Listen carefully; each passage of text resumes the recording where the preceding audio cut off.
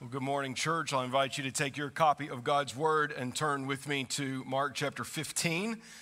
This morning, we're going to consider the first 32 verses of Mark 15, getting all the way through the middle part of Jesus' crucifixion.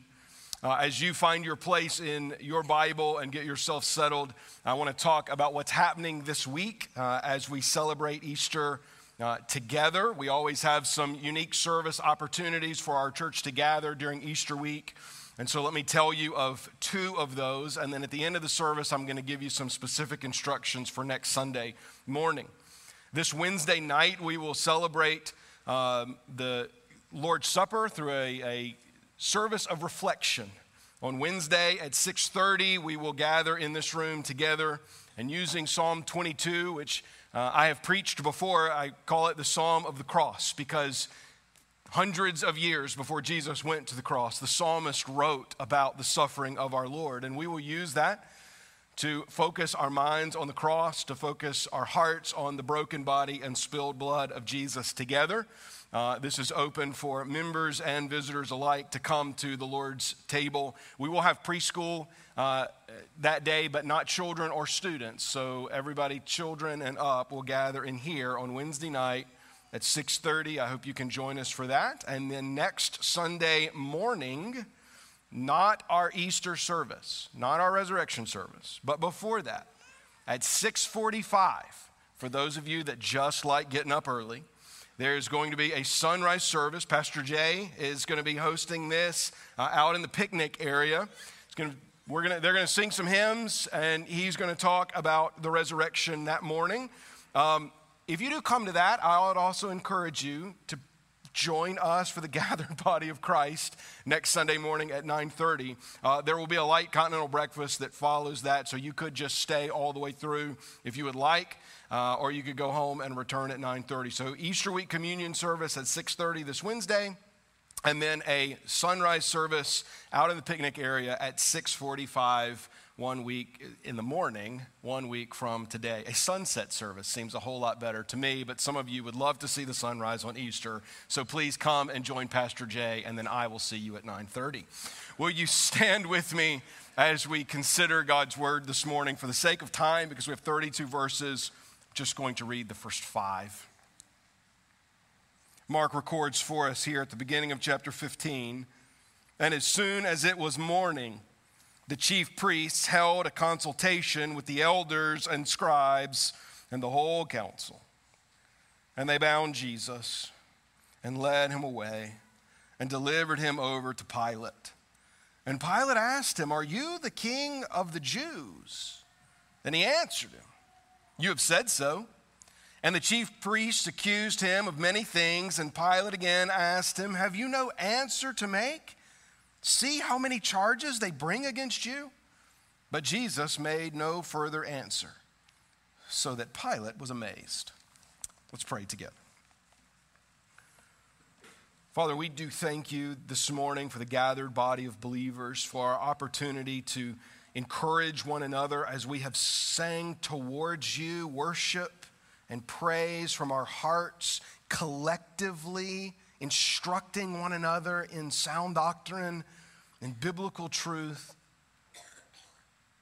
And now, God, as we come to a time in your word, we pray that you would continue to instruct us, that we together would grow in Christ's likeness because we understand the truth from your word that is for us, your church.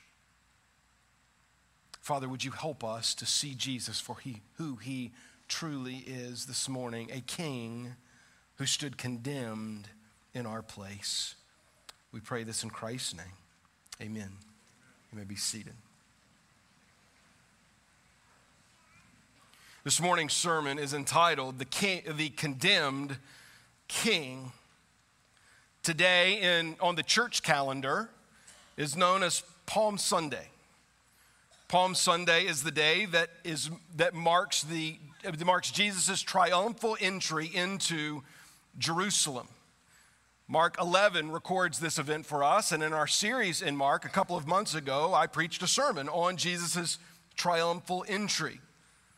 It's interesting, though, that on this Palm Sunday, we will consider these verses from Mark 15 because there is a correlation between the two. In Mark chapter 11, coming into the week of Passover, Jesus enters into Jerusalem as a king. Mark tells us as a part of that story, starting in verse 7, that they brought the colt to Jesus and threw cloaks on it, and he sat on it. And many spread their cloaks on the road, and others spread leafy branches that they had cut from the fields. And those who went before and those who followed were shouting, "Hosanna, blessed is he who comes in the name of the Lord." Hosanna, which is the cry of the crowd around Jesus and the cry of the saints of God on Palm Sunday, comes from Psalm 118. Where the people of God in the Old Testament cried, "Save us, we pray." That is what Hosanna means. Save us, we pray. They worshiped Jesus on the road into Jerusalem, spreading their cloaks and branches in front of him, worshiping him as a coming king, not understanding what the king would do to save them. Those cries of "save us, we pray," mere days later, turn into cries, as we will see in Mark 15, of "crucify him, crucify him." But here's what we must understand. The King, Jesus, needed to suffer and die by the hands of sinful man so that our King could save us. Mark 15 helps us to rightly understand who King Jesus truly is, who stood condemned in our place. Within these 32 verses of Mark 15, 6 times Jesus is referred to as King. 5 times as King of the Jews, and 1 final time as King of Israel. In every case, mocking him. In every case, taking the cry of the crowd on Palm Sunday and turning it on its head, mocking Jesus, failing to recognize what we profess to still be true today, and that is that he is King. A king that stood condemned in my place and in yours, so that the cry, "Hosanna, save us, we pray," could be answered on our behalf. So let us see how now through these verses in Mark 15. First, the king stood trial in our place. Here in these verses that we have already read, Jesus is transitioned from a trial by night in front of a portion of the Sanhedrin to a trial before the Roman authority as the Sanhedrin delivers Jesus up. That small group, whoever was made of that inner circle of the high priest calling by night to come and try Jesus. They consult all of the elders and scribes. So now the whole council is brought together in Mark 15. And quickly they turn Jesus over early in the morning, Mark tells us. He tells us that it happens early in the morning, and that the context of Mark's audience matters to us on multiple occasions in Mark 15. And here it matters because Mark is writing to Christians in Rome. And Romans understood that Roman authorities didn't do anything past about mid-morning. That after about mid-morning, they gave themselves to leisure for the rest of the day. So if you wanted a Roman official to do something for you, it needed to happen in the morning. And so the Sanhedrin made sure they were first in line, taking Jesus after his trial before the collection of the Sanhedrin to Pilate. Pilate was the governor. We'll just use that term. There were other terms that they would use, but for our minds, we need to think of him as a governor, appointed by Rome over a section of what we would know as Israel as Judea, the southern and middle section of Israel. Jerusalem was not his home. He was not Jewish, and he did not even live in Jerusalem year-round. He would have lived in a beautiful port city known as Caesarea by the sea. But being the governor of Judea, he would go and stay in Jerusalem during the feast as really a reminder of who was in charge. And Pilate, so because Pilate would be found in Jerusalem, and it would be Pilate who would need to put Jesus to death, the Sanhedrin bring Jesus before him. And he asks Jesus a simple question: are you the king of the Jews? Maybe Pilate had heard of Jesus' triumphal entry mere days before, where the crowd cried Hosanna to him. Maybe Pilate had heard of Jesus teaching day after day in the temple and great crowds coming to him. But Pilate asks a very simple question: are you placing yourself as a king of these people? The man who had been appointed as governor by the king of Rome now asks, are you the king? And Jesus answers him, you have said so. Now, if we could, I want us for a moment just to go back to Mark 14 to see the question that the Sanhedrin, the high priest, asks Jesus during his midnight trial. Mark tells us there in verses 61 and 62 that Jesus remained silent and made no answer. And again, the high priest asked him, are you the Christ, the Son of the Blessed? And Jesus said, I am, and you will see the Son of Man seated at the right hand of power and coming with the clouds of heaven. Twice during his two trials, Jesus gives answer in the Gospel of Mark, one to the high priest and one to Pilate. In both cases, Jesus answers their rhetorical statements about who Jesus is in the affirmative. Jesus never answers the false accusations, but he does affirm that which is true.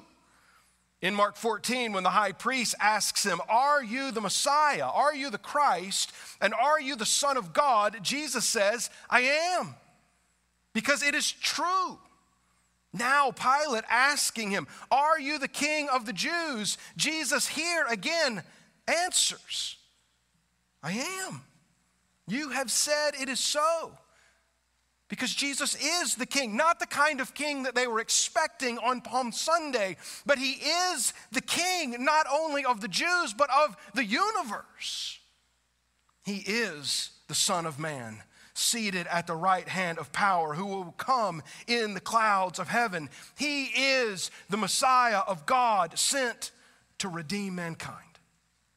Jesus is who the high priest and the Roman authority say he is: King, Messiah, Son of God. And as the trial continues in Mark 15, Jesus once again is falsely accused, yet keeps his mouth shut. In verse 3, and chief priests accused him of many things. And Pilate again asked him, have you no answer to make? See how many charges they bring against you? But Jesus made no further answer, so that Pilate was amazed. Just as Jesus had done in Mark 14, when witness after witness, false witness after false witness are brought before this midnight trial in the Sanhedrin, Jesus remains silent in the face of false accusations. He feels no need to justify what people are saying about him falsely. And it is probably some of those same witnesses, or at least the testimony of some of those witnesses, that these members of the Sanhedrin communicate to Pilate. Here is all of the evidence that we have against Jesus. And they stack it one on the next. And Pilate says, are you not going to argue against this? Are you not going to have anything to say about these accusations they bring? But Jesus gave no answer. Now, we saw in chapter 14 why Jesus gave no answer. Let me remind you here in chapter 15, because this was what the prophets had said the Messiah would do, that he would give no answer. That in Isaiah chapter 53, we're told that like a lamb led to the slaughter, right? He did not open his mouth. Jesus never opened his mouth in defense of the false accusations. Whether that false accusations was before the Jewish authority in the Sanhedrin or against the Roman authority before Pilate, it was only the truth that Jesus affirmed. I am the King. I am the Messiah. I am the Son of God. All of this other stuff, I don't need to address any of these other things because they are not true. And Jesus, the King, stands trial not once but twice, overnight and in the morning, who had done no wrong. The one who had done no wrong, the one who had done no evil, now stood trial before wicked, evil men so that we would not have to stand trial before holy God. Let's think before we move on what the King is doing in our place. In every one of these sections, I want you to see, visualize the King in our place. Because in every one of these sections, Jesus is going to be called King. The King stands before an appointed governor. Think about that for a moment. A governor is lesser than, in a Roman system, the governor of Judea, which, by the way, wasn't all of that great of a position, okay? There would be better places you could serve Rome as a governor. But here's Pilate appointed by the Roman emperor to be governor of Judea, and Jesus goes and stands before him. Would a king ever stand trial before a governor? No. Kings appoint governors, not the other way around. And yet here stands the king in front of a governor. Why? Because he was doing it in our place. Not because he had done anything worthy of this trial, worthy of this condemnation, but because we would one day stand before holy God if Jesus had not stood trial before wicked men for us. Jesus goes to trial, my friend, for you. Number two, the King exchanged in our place. Look with me in verses 6 through the first part of 15. Now at the feast he used to release for them one prisoner for whom they asked. And among the rebels in prison who had committed murder in the insurrection, there was a man called Barabbas. And the crowd came up and began to ask Pilate to do as he usually did for them. And he answered them, saying, "Do you want me to release for you the king of the Jews?" For he perceived that it was out of envy that the chief priests had delivered him up. But the chief priests stirred up the crowd and to have him release for them Barabbas instead. And Pilate again said to them, "Then what shall I do with the man you call the king of the Jews?" And they cried out again, "Crucify him." And Pilate said to them, "Why? What evil has he done?" But they shouted all the more, "Crucify him." So Pilate, wishing to satisfy the crowd, released for them Barabbas. The trial comes to a swift end. We are not sure, we're not told in the text exactly why Pilate concocts this scheme of attempting to release Jesus during this customary portion of the feast that Roman governors could release prisoners anytime they wanted to. And it was a custom throughout Rome that particularly during important cultural moments that governors would do this. And so Pilate, having the ability to clear all of the prisons if he wants, puts before the people a murderer, an insurrectionist, Barabbas, or Jesus. Who do you want? Who do you want? And the crowd chooses Jesus, and thereby condemning Jesus to receive the sentence of death that was due another. But let's consider for a moment this man Barabbas. Appearing only here, we're not sure who he murdered or when his insurrection was, but we do know this was an infamous person. He was known to the crowd. It's interesting to note that his name, Barabbas, means son of the Father. That's his name, Son of the Father. Now, Mark has already told us in his opening line of his gospel narrative that he was telling the story of the gospel of Jesus Christ, the Son of God. So we've known from the beginning that we're following the story of the Son of God. And here, at the end of his trial before Pilate, Pilate offers to the crowd to either release the Son of the Father or the Son of God. Which do you want? And the crowd, stirred up by the high priest, cries, "Crucify him," not of Barabbas, but of Jesus. They choose the murdering insurrectionist over their own rightful king and Messiah. But here's what we should see here. As we consider this great exchange that Jesus taking the place of a wicked sinner like Barabbas, we should see our own substitution. Because here in these verses is a physical exchange for a sinner, for the Son of God, and a picture of us of what is known as substitutionary atonement. This is what we celebrate when we recognize, when we see the cross, that one who did not deserve this punishment took it in the place of the one who did.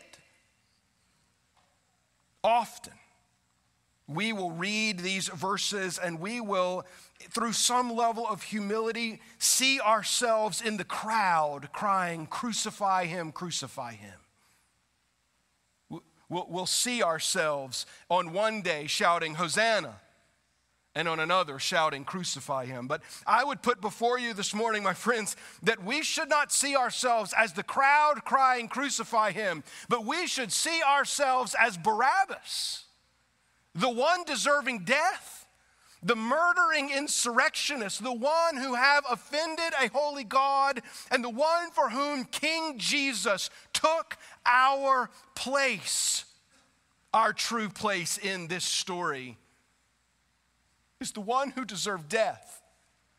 And yet King Jesus stands in our place.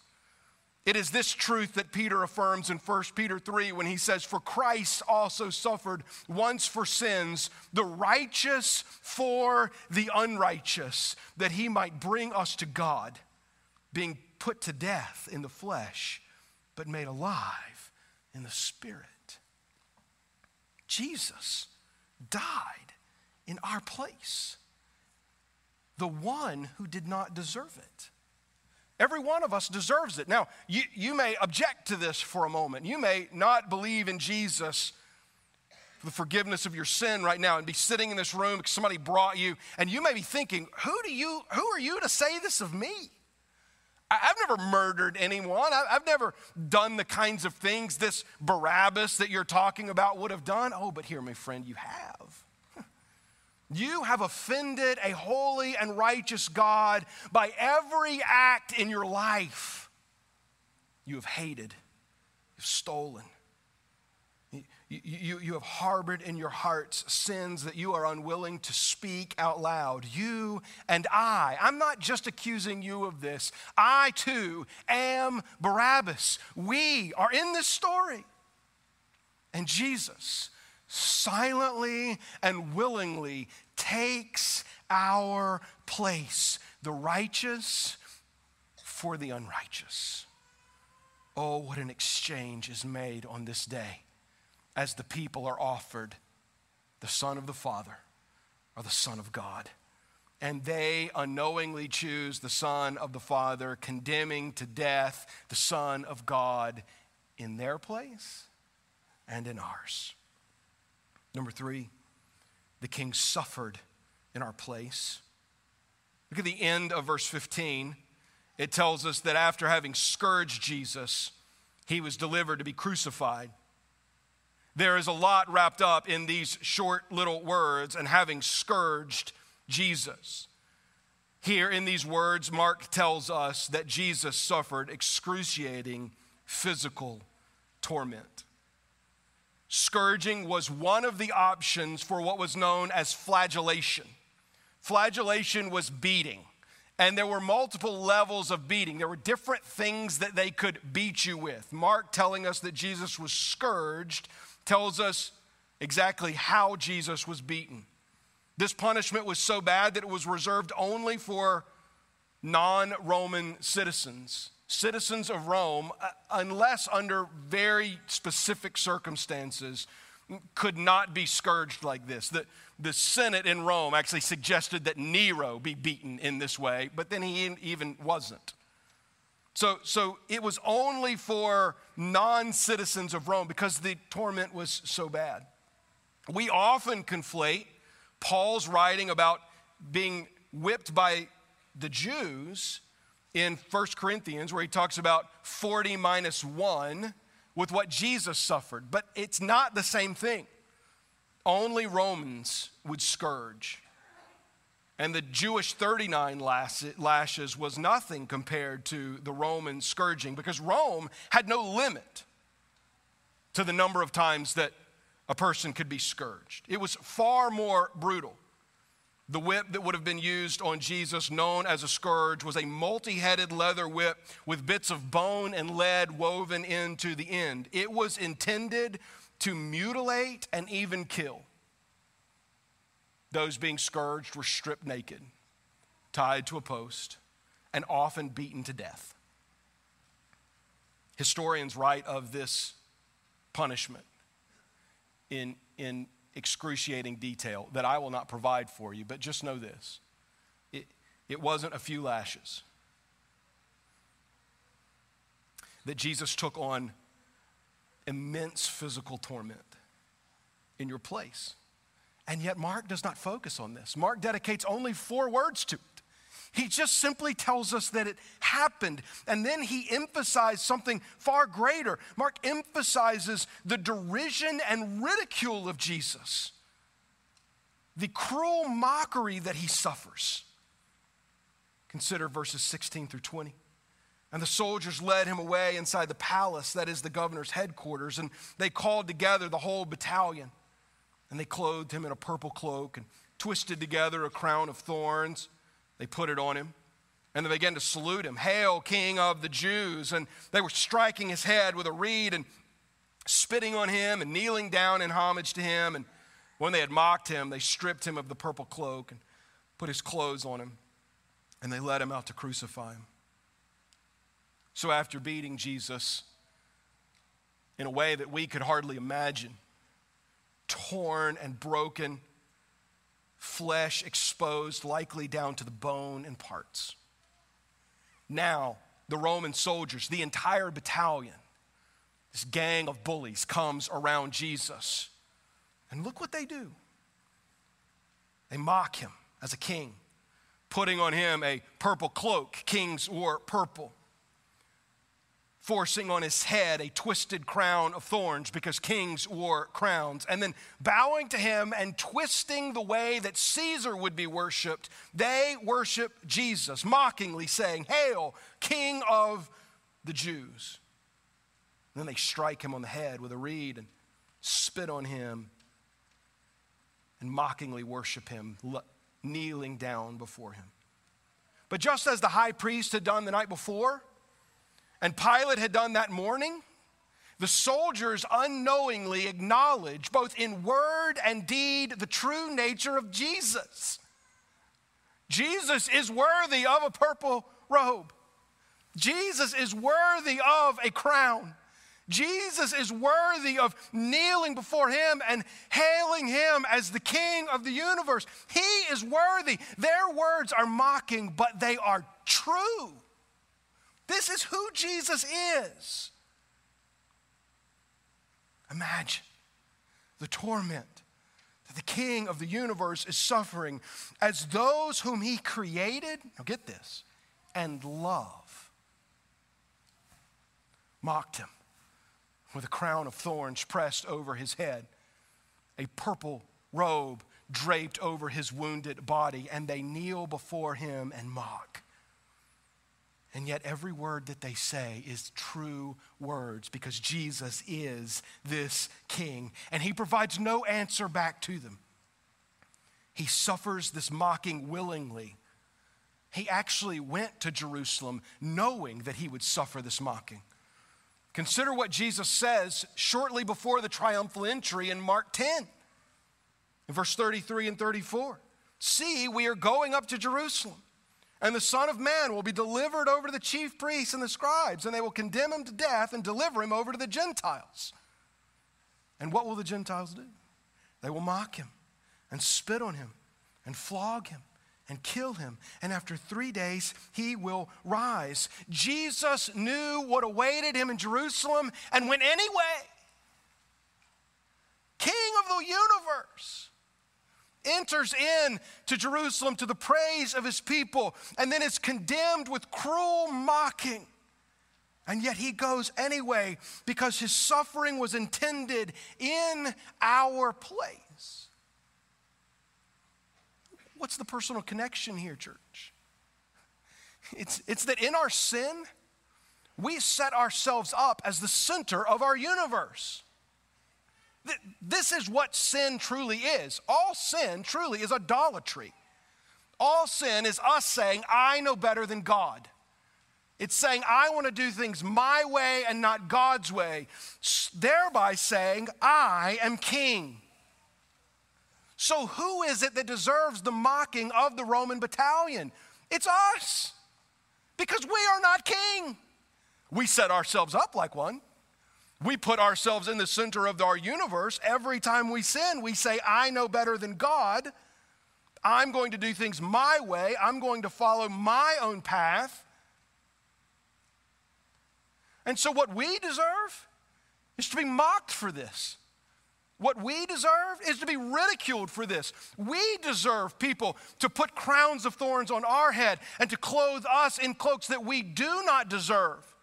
And to say, look at you, king, who thinks yourself something that you are not. Jesus didn't deserve this, and yet he suffered it in our place, taking the ridicule that was due you and I on himself. Number 4. The king crucified in our place. We see this in 3 parts. First, Jesus is helped on his way to the cross. Look at verse 21 and 20 through 23. And they compelled a passerby, Simon of Cyrene, who was coming in from the country, the father of Alexander and Rufus, to carry his cross. And they brought him to the place called Golgotha, which means place of a skull. And they offered him wine mixed with myrrh, but he did not take it. By this point in the story, Jesus is unable to carry the beam himself. Those sentenced to crucifixion, wherever it would be in the Roman Empire, were sentenced and beaten inside of the city and would be strapped to the beam section of the cross, which they would then carry through the streets as people mocked them outside of the city. Crucifixions always took place outside of the city, most often outside of the main gate to the city, so that everyone coming and going into that city would know who's in charge, Rome. But Jesus, being beaten so badly, is unable at this point to carry his cross. And so what was known as Roman conscription, that Roman soldiers could grab anyone off the street and make them do anything. And they do this with a man named Simon from northern Africa. That's the location that is given for his country. He has come in from that country for the Passover and unable to carry his cross. That beam is put on the shoulders of another. Just to slow down here for a couple of moments and notice some things Mark tells us that other gospel writers don't. First, Mark gives us further identification of who Simon was. The other gospel authors all identify him as Simon. But Mark tells us that Simon was the father of Alexander and Rufus. Why? Why is his children important? None of the other gospel authors tell us his children. Well, again, as earlier, the audience that Mark is writing to matters. Again, Mark writing likely in the late 50s, early 60s, recording the words of Peter in Rome to the Roman church. And in Romans 16, writing around that same time, the Apostle Paul greets several people in the Roman church. And look at one of them, verse 13. Greet Rufus, chosen in the Lord, also his mother, who has been a mother to me as well. Why is Mark the only gospel author that identifies Simon's sons, Alexander and Rufus? Because Mark's audience knew this guy. Mark's saying it was his dad. I'm not making this up. Ask him. He's sitting there. He likely saw it. Can you imagine?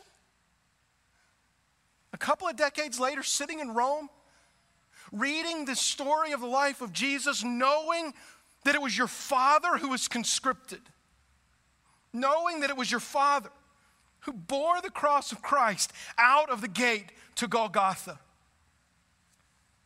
providing for us an image of discipleship, where Jesus had said earlier in Mark 8 that if anyone is to come after me, he must do what? Deny himself, take up his cross and follow me. Simon becomes the first disciple to do exactly what Jesus had said. And I'm going to just give you my opinion for a minute. I don't think his name is by accident. There's another Simon, disciple of Jesus in the Bible, right? Jesus changes his name to Peter, but Peter's original name was Simon,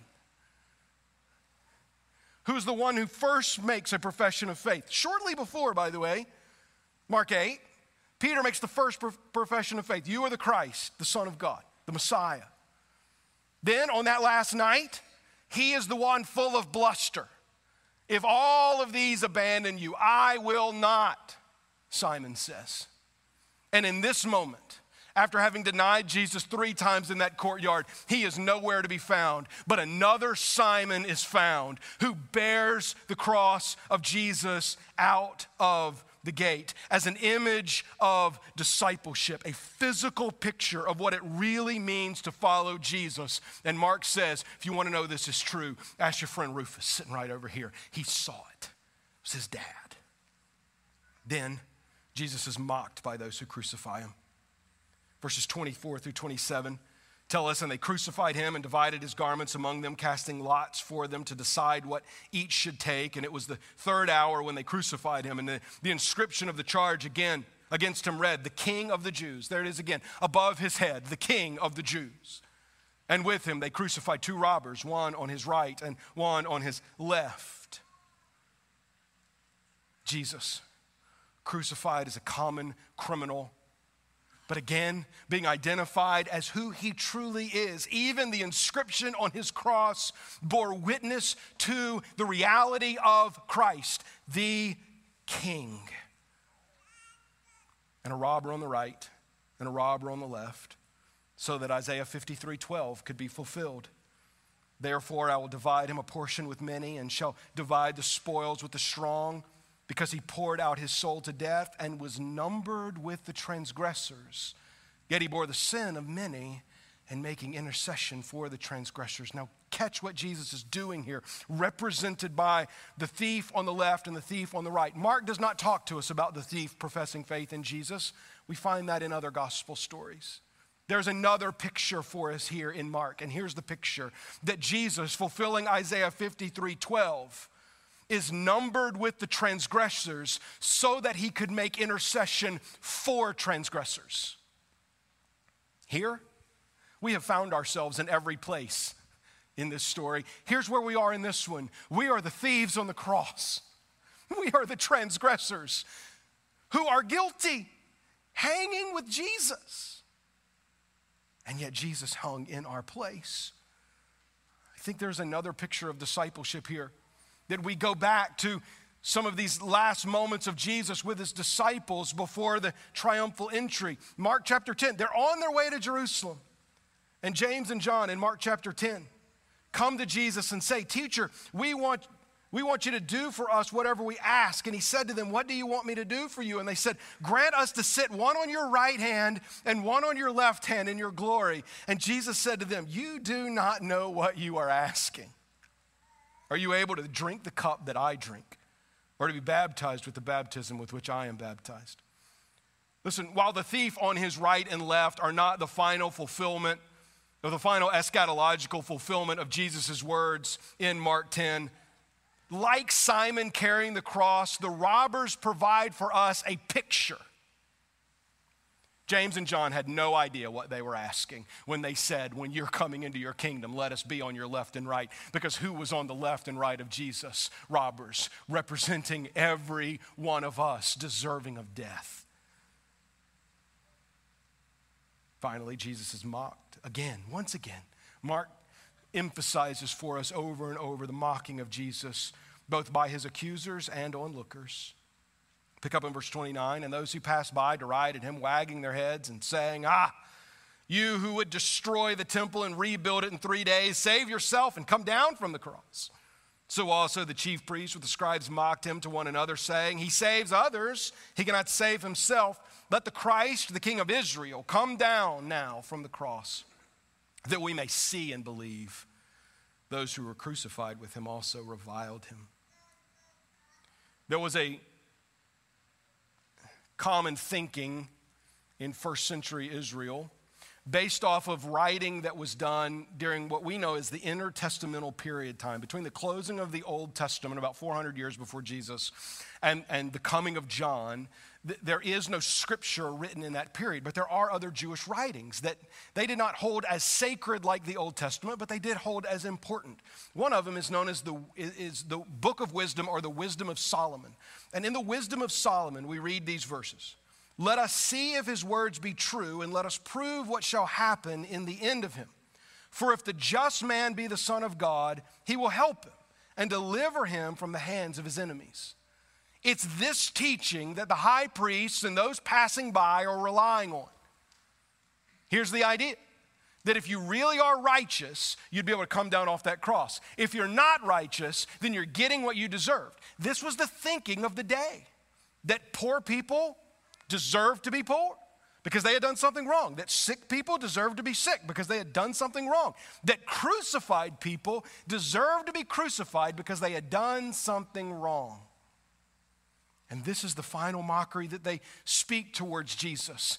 Come on down there, righteous man, and then we will believe. And all who pass by, and even those being crucified with him, mock him with these words. King. And yes, he was a king, going to the cross in the place of those who mock him.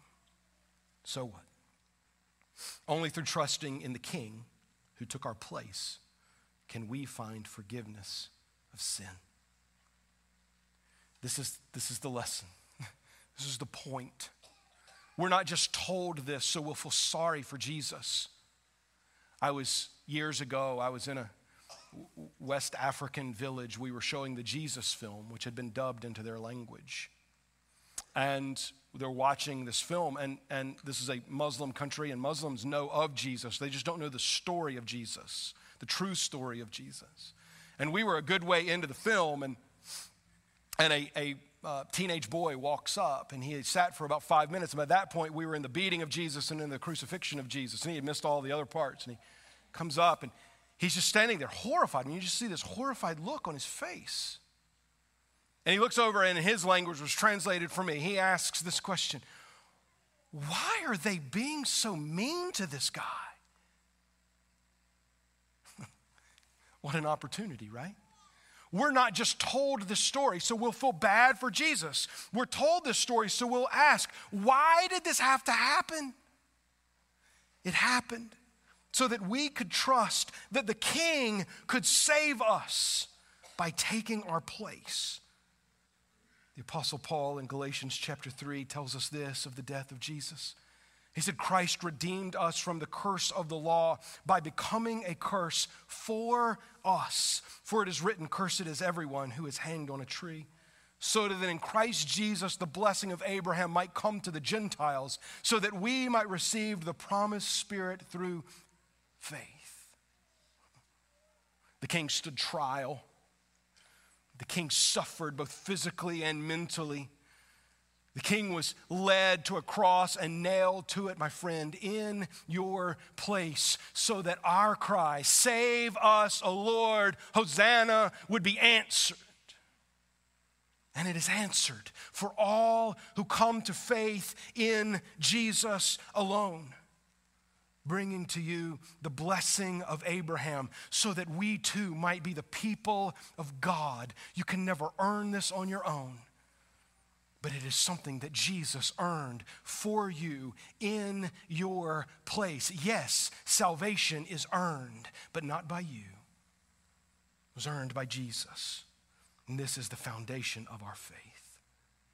We're going to stand here in a moment and sing together an old hymn. The verses of this hymn read, "Man of sorrow, what a name, for the Son of God who came ruined sinners to reclaim." Hallelujah, what a Savior.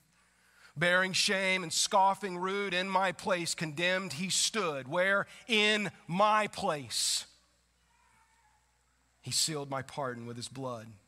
Hallelujah, what a Savior.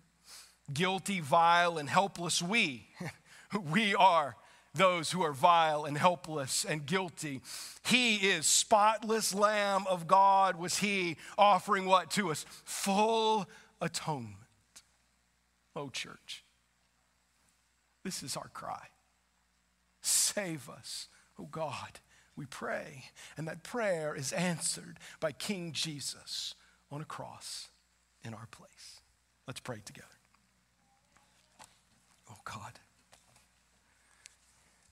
would you humble us now?